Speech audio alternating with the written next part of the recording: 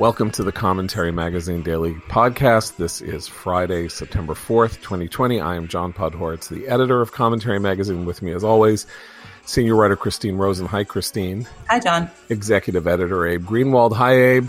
Hi, John. And associate editor Noah Rothman. Hi, Noah. Hi, John. So in the crushing morass of the Olympics, we have, it's a photo finish for today's podcast between the shooting of Michael Raynal in Northwest Washington State, the guy who was wanted in connection with the point-blank shooting and killing of a Trump supporter during a confrontation between Antifa and Trump supporters last weekend. In Cleveland, a cop was shot and killed. In D.C., a cop was shot. There were a couple of other police things where it appeared that people were targeting police just in the last 24 hours. And we have this Atlantic story alleging that with anonymous sourcing that Donald Trump called the dead in graveyards, military graveyards, losers, and didn't know why they deserved to be celebrated for having gotten themselves into the fix that they were in. So it's really a great morning to have a conversation about the future of this country and the conditions under which we are heading into this election in 2 months. Having summarized it in this deeply winning way as we go into the holiday weekend, Christine, which of these events strikes you as the most depressing and the least amenable or susceptible to kind of sweet reason and the possibility of change? And I'm the optimist on the podcast, I just want to point out. But I'm going to choose the death of the killing of the Antifa murderer, which is what he was, for two reasons. We think. I mean, we're pretty sure, but alleged. Yeah. Well, so here's what concerns me. In the short term, it was an example of how something we've talked about on the podcast in many contexts in recent months, which is the lack of the ability of local officials in some of these places to contain violence. So this was a guy who had been previously arrested for carrying an illegal weapon to a protest. He'd had other, skirmishes with the law. He was arrested and released, not charged, the kind of catch and release idea. And eventually he returned to a protest with a weapon. He ended up killing someone with it. So there was a sense in which, there's no control, there are no consequences for behavior that we know has a likelihood of escalating to actual violence. So there was that. There's the fact that the New York Times spent more time talking about the person he shot as being far right than they did noticing and commenting on the fact that he was 100% Antifa, as he described himself in social media. And I will point out their description of Antifa was extremely mealy-mouthed as well. So again, we have media casting him as a kind of pseudo, activist who was just, as they said in the story, they quoted someone saying, "Oh, he was really good at de-escalation during the protest." So a way of painting him as a kind of not quite a hero, but painting him in the most positive light possible, and his victim as a right-wing extremist. My concern going forward is that this is not this kind of political violence, which is really how we should see this. Is going to continue. So we already have Antifa calling his death at the hands of U.S. Marshals, which from what we know so far was because he drew and fired a weapon on the U.S. Marshals who were coming to arrest him. We have being called an assassination. We have all these examples of law enforcement violence around the country increasing. That worries me because, again, as I've said many times, Joe Biden getting elected to the presidency is not going to end that kind of violence and conflict. Can I just say, you remember when Tom Cotton published his op-ed and the staff of the New York Times went on this very clever collective complaint that the publication of this op-ed made them feel unsafe? Remember that? This article in the New York Times about the killing of Michael Forrest Raynal by Hallie Golden, Mike Baker, and Adam Goldman makes me feel unsafe. And I want to explain why. Because this is the Bonnie and Clydeization of Michael Raynal. This article says that he As part of the protesters' security team during the demonstrations, Mr. Radl's role included intercepting potential agitators and helping calm conflicts. Protesters said nightly he would break up fights, said Randall McCorkle, a regular at the demonstrations, who said he became close friends with Mr. Radl as they wore on. He wanted change so badly, McCorkle said. Radl's death, he said, would likely inspire others to continue the movement for police reform. I was going to say radicalize, but galvanize is a better word, he said. Honestly, I'm going to try to step in his shoes. He was literally a guardian angel, said Teal Linseth, one of the main organizers of the Portland protests. He would protect you no matter what. This is a mythologizing of, if he in fact did this shooting, of a psychopathic killer who shot someone in the back of the head. This makes me feel this is the sort of thing that can inspire others to follow his example if the most important news organization in the world is peddling a line about him that suggests that he was a hero assassinated by federal marshals. That is Bonnie and Clyde. That is the glamorization and romanticization, not only of violence, but of terrorist violence. This is the Baader-Meinhof gang in the 1970s getting this kind of coverage from the press in Europe. And I feel unsafe. Abe? Yeah, we've moved from a sort of denial of violence among the protests. Like, it's instead of mostly peaceful, because what we're left with in these protests is so obviously violent and dangerous that instead of denying the existence of the violent elements, they are now celebrated and mythologized instead. But by the way, what does it mean that he was there nightly breaking up fights? Okay, that he was part of the security detail of the protests. Who were they fighting with? Right. Well, they're often fighting each other. I mean, it should be pointed out. And also there is a very deliberate strategy on the part of Antifa to label people either security or press. The guy, the man who was, who finally turned himself in after kicking someone in the head for no reason, was himself also had a security vest on. So their form of security and their form of press is actually a tactic to avoid being arrested for their behavior when law enforcement comes in to try to quell things. So Noah, you as one of the people, the earliest people to write about the violent tendencies of Antifa in 2016, when you read about this and you hear about what's going on here, you must be just thinking, I told you so, you fools. I told you and you didn't listen. And here we have it on the front page of the New York Times. No editor at the New York Times said, I don't think we want to be publishing these quotes glamorizing a guy who shot someone in the back of the head. So I've just taken to responding to events with chapter numbers from the book. So this is just chapter 7. I mean, if you'd have checked that one out, you'd be, abreast of this.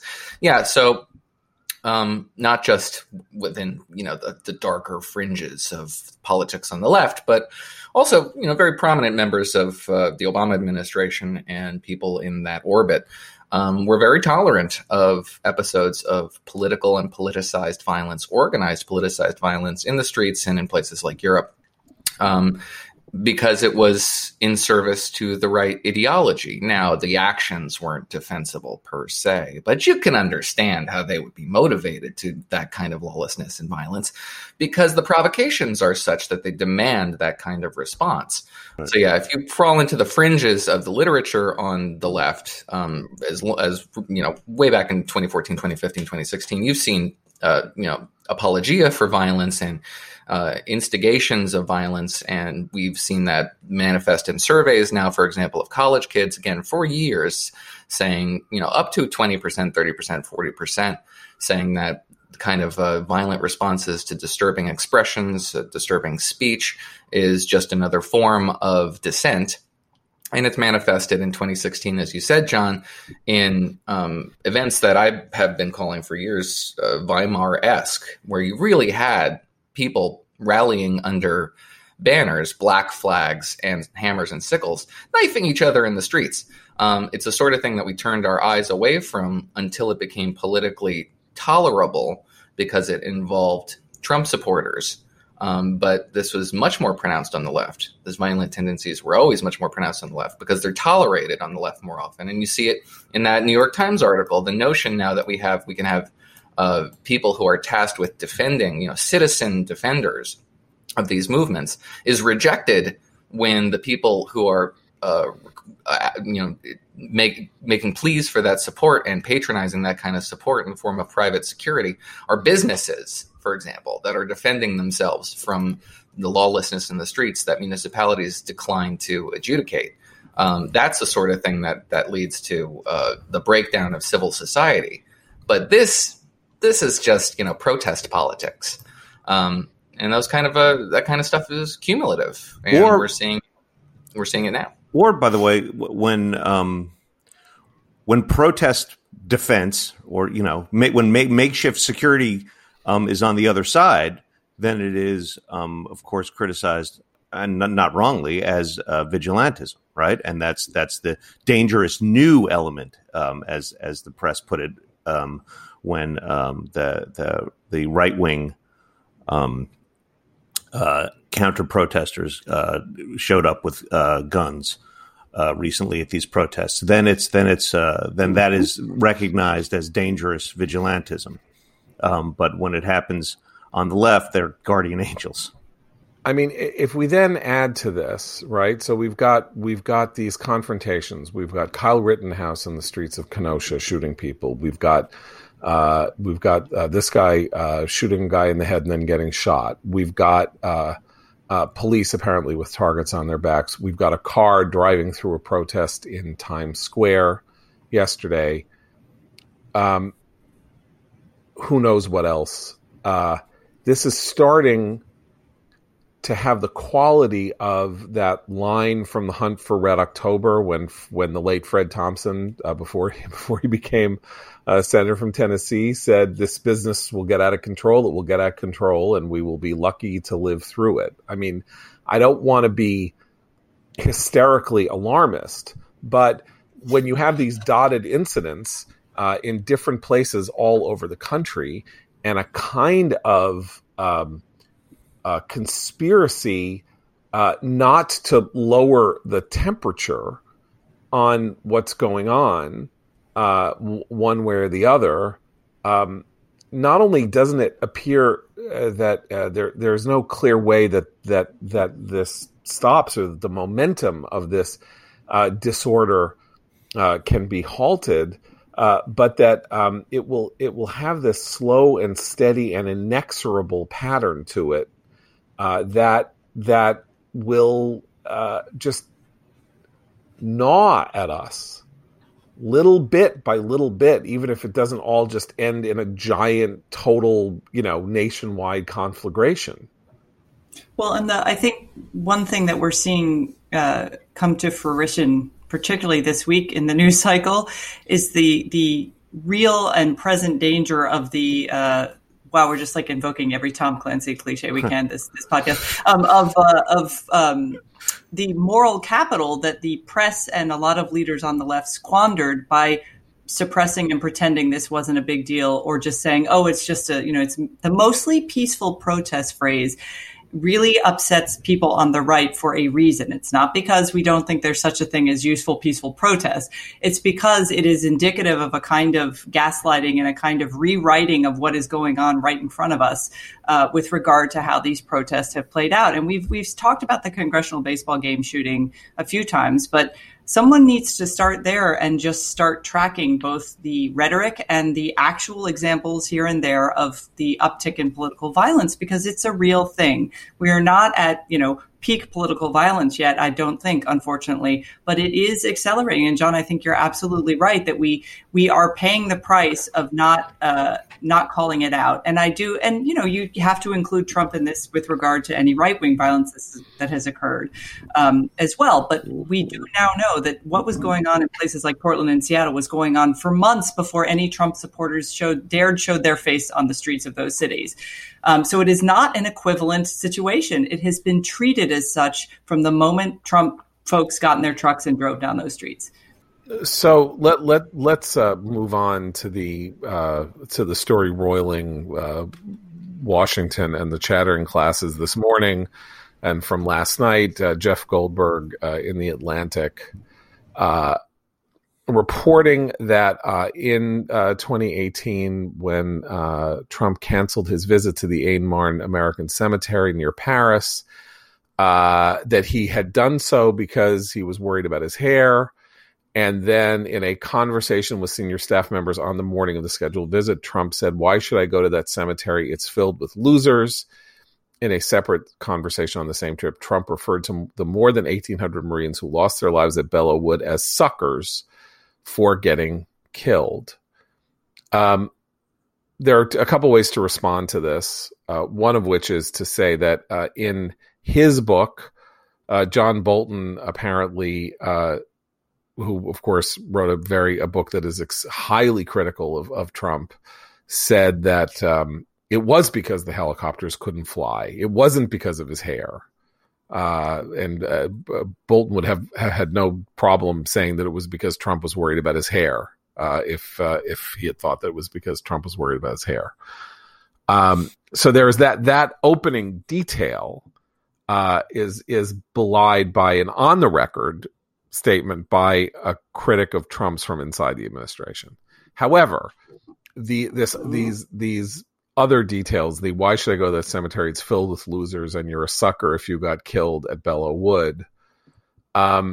So according to Goldberg, he has four sources for this, and that he told Morning Joe this morning that they don't want to come out publicly because they don't want the hostile tweets and they don't want people, threatening them. Guys, please respond. I'm skeptical. I really am. Because it's an old story, because no one's named, and because it's such a grab bag of various incidents, right? It's not just that. It's also Trump saying that he didn't want wounded soldiers to show up at a parade because no one likes to look at that. And then the Goldberg's story ends with a kind of semi-psychological analysis of Trump and patriotism. I don't know. It's a sort of hodgepodge of old unsourced things to me. I'm not terribly impressed with it as a piece of journalism. Well, let's put it this way. That's Abe in Midtown Manhattan dealing with the new life of cities and in the age of Antifa. Your sirens there.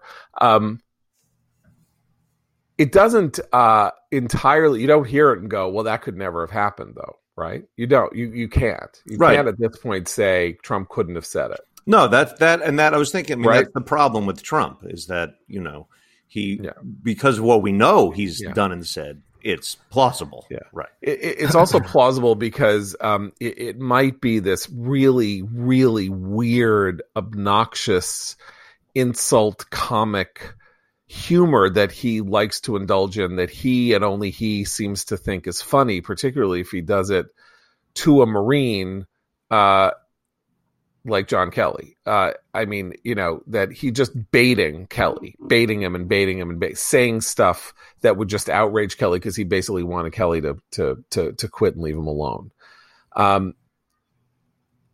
Even so there's reason to be skeptical. It's bad that people don't go on the record. But, on the other hand, look at the Vindmans. The Vindmans didn't go on the record. Then they went on the record and, their careers were destroyed. for going on the record. So who the hell knows what is the Vindman twins? So who the hell knows what you should or shouldn't do under these circumstances? I hate. Well, that's the thing, and this is why this is so frustrating. First of all, it doesn't really matter in electoral terms because, John, I think as you've said, if his mouth was going to do him in, it would have done him in already. Meaning that if you're of the mind that the president's daily vulgarities and regular assaults on all things decent disqualify him from the presidency, then the election is already over. Then it would have done that because the president can't change the narrative. And going briefly back to support that point, back to the lawlessness and criminality, we now have 2 polls that suggest that the president isn't benefiting from any of this. The Quinnipiac poll showed that a majority, 50% of likely voters, believe that Donald Trump as president of the United States makes them feel less safe. And 55%, according to ABC News, say that everything he says regarding these protests makes everything worse. So he's not even benefiting from these conditions. People's minds are made up about whatever comes out of the president's mouth. Either you've rationalized it away or it's disqualifying. There's pretty much a binary there. Second, everybody who's served in a high-ranking position in this administration who served in uniform at some point seems to hate this guy. And they're not very coy about it. Kelly's a little bit more. Kelly gets a lot of crap, but he's more coy about it than for example, Secretary Mattis, who the president didn't want to eject from his job, whose actions compelled him to resign, and then who came out rather forcefully with an attack on character. And John Kelly has come out with an attack on character, and Vindman has come out with an attack on character, and all these things mount. So it doesn't really matter whether you believe this anecdote or not. I'm not sure whether I do, frankly, but it doesn't matter because the portrait has been painted.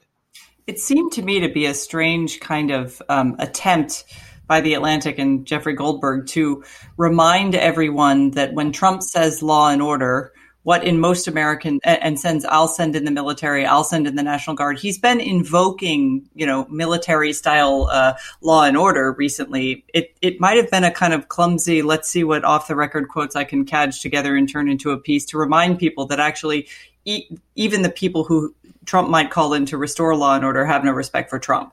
And if that was the case, it also fell flat because I agree with you, Noah. We already know this. We know this from people who are willing to go on the record and say it, who served directly for him. So I mean, look, the issue of whether off the record sources should be, something that are regularly relied on is an open ethical discussion that journalists have been having for a long time. He didn't get a single person on the record with this. That's what makes me a little bit skeptical not about the truthful, it has the ring of truth, as they say, but that's how most conspiracies develop too, right? There's a little kernel in there. So it would have been better for him to have someone on the record, but there's also nothing new here. Yeah, I think this falls squarely into the category, John, that you sort of laid out yesterday of election year things that people think matter that don't actually matter. Well, okay, let me argue with my own theory then. Sure. You float this story. The first debate is in 3 weeks. This is going to come up in the first debate. In particular, it will come up in the first debate because the story had this detail about how he called McCain a loser, and then Trump last night said, "I never called McCain a loser," and there's actually footage of him calling McCain a loser on television.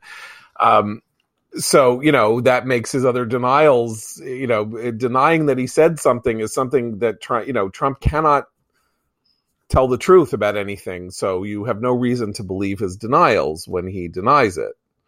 And so he is going to be held to account for this because it is going to come up in the first debate. That this is a detail that he will have to address. Either a reporter will ask him or Biden will challenge him directly on it. And it is injurious because this is the one institution in the United States that everybody supports, the military, and the logic of what he said, because it connects to what he said about McCain when he said, "I like people who weren't shot down," that somehow McCain was responsible for getting shot down by the North Vietnamese and being in a prison camp.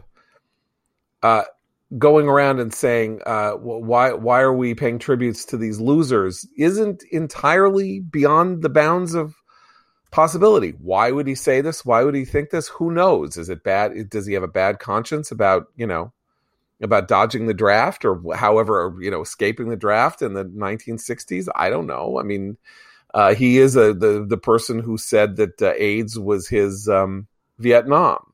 So if he shows no respect for the particular extraordinary sacrifices that have been made by American military men and women, another detail in the Atlantic story is that he asked John Kelly who were the good guys in World War I, looking at American graves in World War I.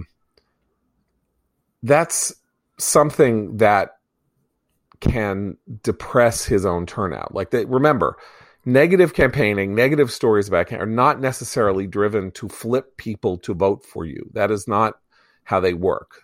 They are there to make the people who are soft people who are ready to vote for you go, I can't vote for that guy. Not that I'll vote for Biden. I'm just going to stay home. That's what negative campaigning is for. This story has to be looked at as part of a negative campaigning effort against Trump. Whether it was released this week in order to somehow change the topic from Kenosha is another interesting question, since it seems to come out of nowhere. And it seems to have been published out of nowhere with no, a 2.5-year-old story. We should talk about Biden's performance in Kenosha yesterday, though. Please go ahead.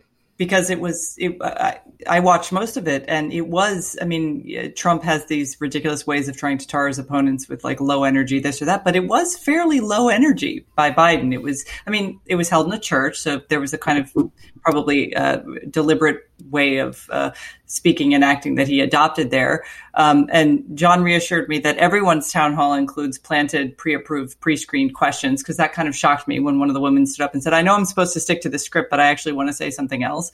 But he was kind of all over the place. He kept trying to bring up COVID because clearly he was trying to stay on that message. It was a lackluster performance. Now, maybe, again, that's part of his long-term strategy, not to rile things up.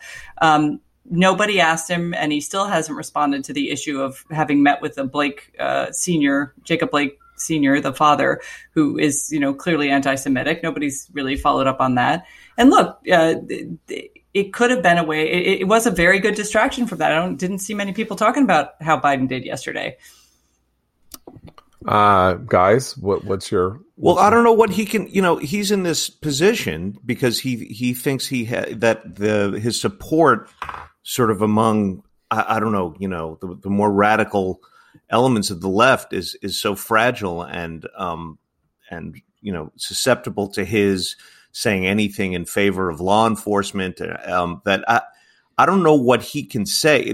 So the campaign put out an ad in which Biden said, this is a time for racial justice. And aside from sort of throwing these cliches at the issue, he's got to give this appearance of hearing their pain, and also and sort of not face to face condemning the violence in a weird way, because there was that woman who stood up in Kenosha to ask him a question. She was winding up with a statement that seemed to sort of head towards justifying riots, because she was saying the difference between protests and riots. You protest to be heard, but this is we're going beyond protests. And I don't know what Biden can say in response that he doesn't think will upset the social justice elements who support the Democrats. So let's be very clear about this electorally. If the election is a jump ball, or even though Biden's ahead, or if Trump has a chance of winning the election, whatever, he's got to win people who haven't yet decided who they're voting for. From what we can tell, more than 9 in 10 people who say they're going to vote for Trump or vote for Biden have their minds totally solidly made up in the 90s, in that percentile, right? 91, 92, 93%. So you're not going for them. You're just going for these people in the middle or to depress the people who have said they've made their minds up one way or the other. So it's a small number of people in the middle. And I don't know that Trump is making much of a case for having high energy. Let me put it that way. Like, you're looking at going, he's making the argument again, Biden's not, we need someone with a lot of high energy.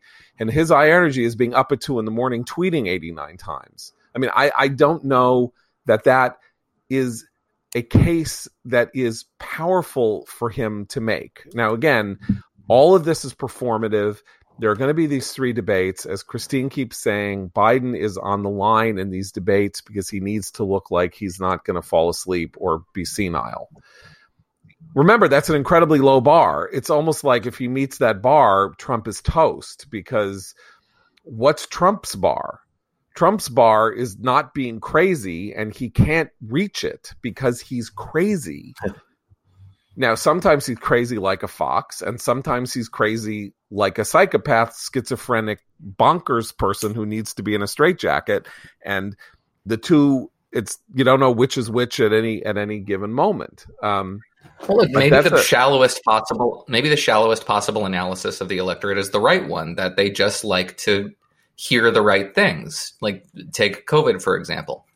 There is no reason why Andrew Cuomo should have the approval rating he does. What has he done right? It's just speak in authoritative tones and be very open and forthcoming with information, at least on the surface, although rejecting investigations, but nevertheless on the surface appearing to have his hands around the issue performatively. Joe Biden, similarly, grandfatherly, sort of a calming presence, even if he doesn't say anything substantive. And Donald Trump as a force for chaos, as just a chaotic personality who can't even stay on message for 24 hours, much less project an air of competence. Okay, so let me give you the shallowest analysis of the electorate is that they just really like this cosmetic stuff and don't like that other cosmetic stuff. Then the election becomes a pretty clear analysis of what the trajectory is going to look like. Okay, let me offer you a reverse analogy, which is that this story is the beginning of a setup to a reverse swift boat strategy on the Democrats' part. Remember, they've been rolling out all of these Republicans for Biden, Bush officials, McCain people, all this, 300 of them, 400 of them, blah, blah, blah, all these people coming out. Well, what if there's a gigantic military families for Biden? What if there is, there's like 3 weeks of people saying, my son is in that, my grandfather is in that cemetery. 5 generations of my family have been in the Marine Corps, and the president called my father, who died in Fallujah, a loser. Well, if that is the plan, I think it could be a winning one for Democrats. I think that's a very interesting idea, because in that case, if there is a concerted effort then to build on this Atlantic story, Trump will take the bait, and he will then start denouncing these proposed military families for Biden. He will then call them all losers on the record. Well, remember, because from the horse's mouth, yes. Easily the low moment of his campaign in 2016 was his decision to go at Khizr Khan, right, for speaking at the Democratic convention, and there was no one in his own coalition who believed that this was anything more than an utter calamity, and it was all part of his own thinking that you can never allow an attack to go unanswered. But there's also a risk for Democrats with this strategy, and that is. Remember,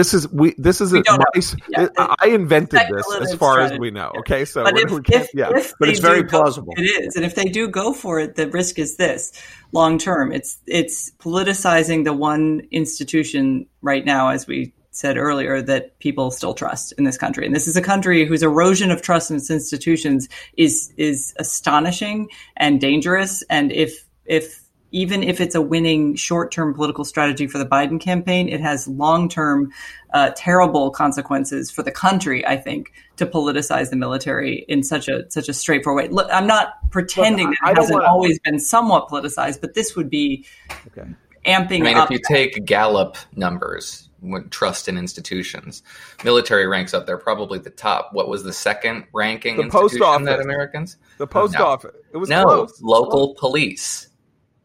municipal police were the most trusted institutions. And that's not the case anymore. Right. And it's still up there. But the faith in that institution has eroded dramatically. To be fair, not that I'm also excited about my brilliant strategic idea here, so I want to defend it for 5 minutes. But I mean, Trump did lean very heavily on veterans and military issues during the convention. There was all this talk about how he did this with this act and that money and this money, and we got this, and we love our vets and the vets and our vets, and it's great with our vets. So if they do that, they're not political. I mean, you know, he's totally made sure that veterans issues at least are a political issue, and they have been, to be fair, for decades. Right. Like, I mean, recall that in order to counter program against a Fox News debate he was boycotting, he held a fraudulent fundraiser for veterans issues. Oh, that's right. Yes, thank for you. Which he totally reimbursed the institutions that never got paid. Yeah, totally forgot that. That was. So he's not about that either. That was quite the moment. Anyway, so I think this story has more teeth than you guys do, only because it breaks out. It's you know, he can say fake news. If somebody doesn't come out on the record to defend him and say, you know, this did not happen. I was there the entire time, and I'm the Pope, and you can trust me for what I say. So far, you know, we haven't even heard anybody defending him except Sarah Sanders, who is in the John Bolton account of this event, saying that Trump was in an unholy snit that week because the midterm elections had just happened and the shellacking of the Republicans had just, you know, he was dealing with the consequences of the you know, incredible beating that he took, and so he was in a lousy mood, and Trump in a lousy mood is someone, you know, who will act in nihilistic and self-destructive ways, just like anybody in a lousy mood, I suppose, to be fair, although the more so because he is more so than most people on these sorts of things. So that's really depressing. So let's not end on a depressing note. Christine and Abe, you are both big fans of a Netflix of the number one show on Netflix right now, and so I think you guys should talk about it so that maybe people can go and watch it and have some fun this weekend. Yeah, but don't pawn it all off on me. You're also a big fan of it. I am a big fan. Under a bushel. I think I talked about it last year or a couple of years on the podcast, so I wanted you guys, because I haven't seen the latest iteration. But go ahead. So we're talking about Cobra Kai. Yes. Which is a series that's now on Netflix that is a sort of updated sequel in series form to the Karate Kid. I wasn't even a huge Karate Kid person when I was younger, even though it was exactly my, you know, it was sort of geared to me at my age at the time. I mean, it was in the atmosphere. I couldn't escape it. I saw it more than once, undoubtedly. But yeah, Cobra Kai is totally delightful, and it's delightful in that way where the first episode I was watching, I thought this might be the worst thing I've ever seen. I don't know. I can't believe this is made. I can't believe that people are talking about it. And then somehow, like, you know, by episode 2, I was planning my day around it. It's a really funny thing, isn't it? Because so Abe and I are kind of the same Gen X generation that definitely, I mean, I grew up, I happened to be born the same day Bruce Lee died, which is a fact I've known for a long time and a really weird fact to know about yourself. But that there was a kind of Hollywood martial arts mood that in the 70s and 80s, and Karate Kid was among that. But what was great, what I like, I've only watched a few episodes so far, so I'm just at the beginning of it.